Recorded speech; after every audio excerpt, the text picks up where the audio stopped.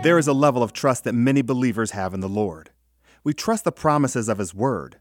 We trust that He will hear our prayers. And we trust that He loves us in spite of our sinful nature.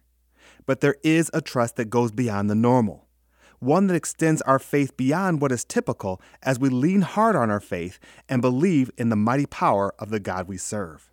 Mature believers understand that there are times when our trust in God must be bold, where we are to lay everything on the line, not faltering and not doubting, but believing with everything that is within us that God will hear us and answer us in our time of need. We understand that there are times when we are to respond like David did in 1 Samuel chapter 17, verses 45 through 47, which says, David said to the Philistine, "You come against me with sword and spear and javelin, but I come against you in the name of the Lord Almighty, the God of the armies of Israel, whom you have defied. This day the Lord will hand you over to me, and I will strike you down and cut off your head.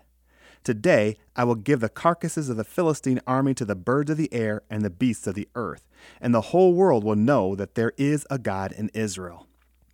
All those gathered here will know that it is not by sword or spear that the Lord saves, for the battle is the Lord's, and He will give all of you into our hands."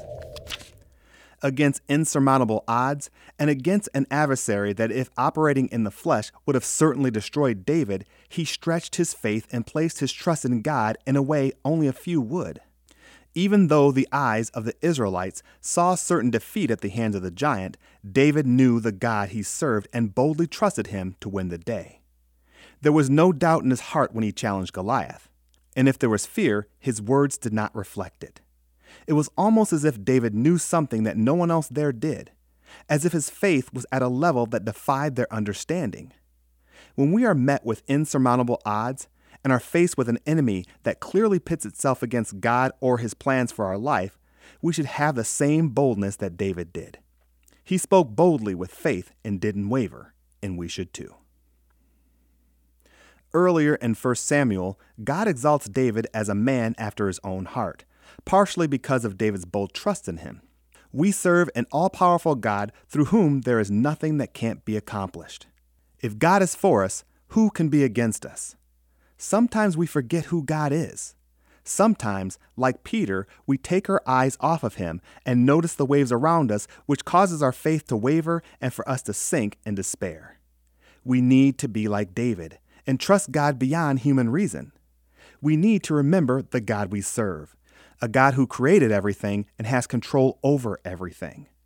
Though we may not experience miracles on a daily basis, we should never forget that the same God of the Bible is alive and well today, that He hears our cries for help, and He can literally move heaven and earth to save us. Through Him, David slew a giant, which ultimately led to the defeat of the Philistines. What do you think He could do through you if you boldly called upon Him in your time of need?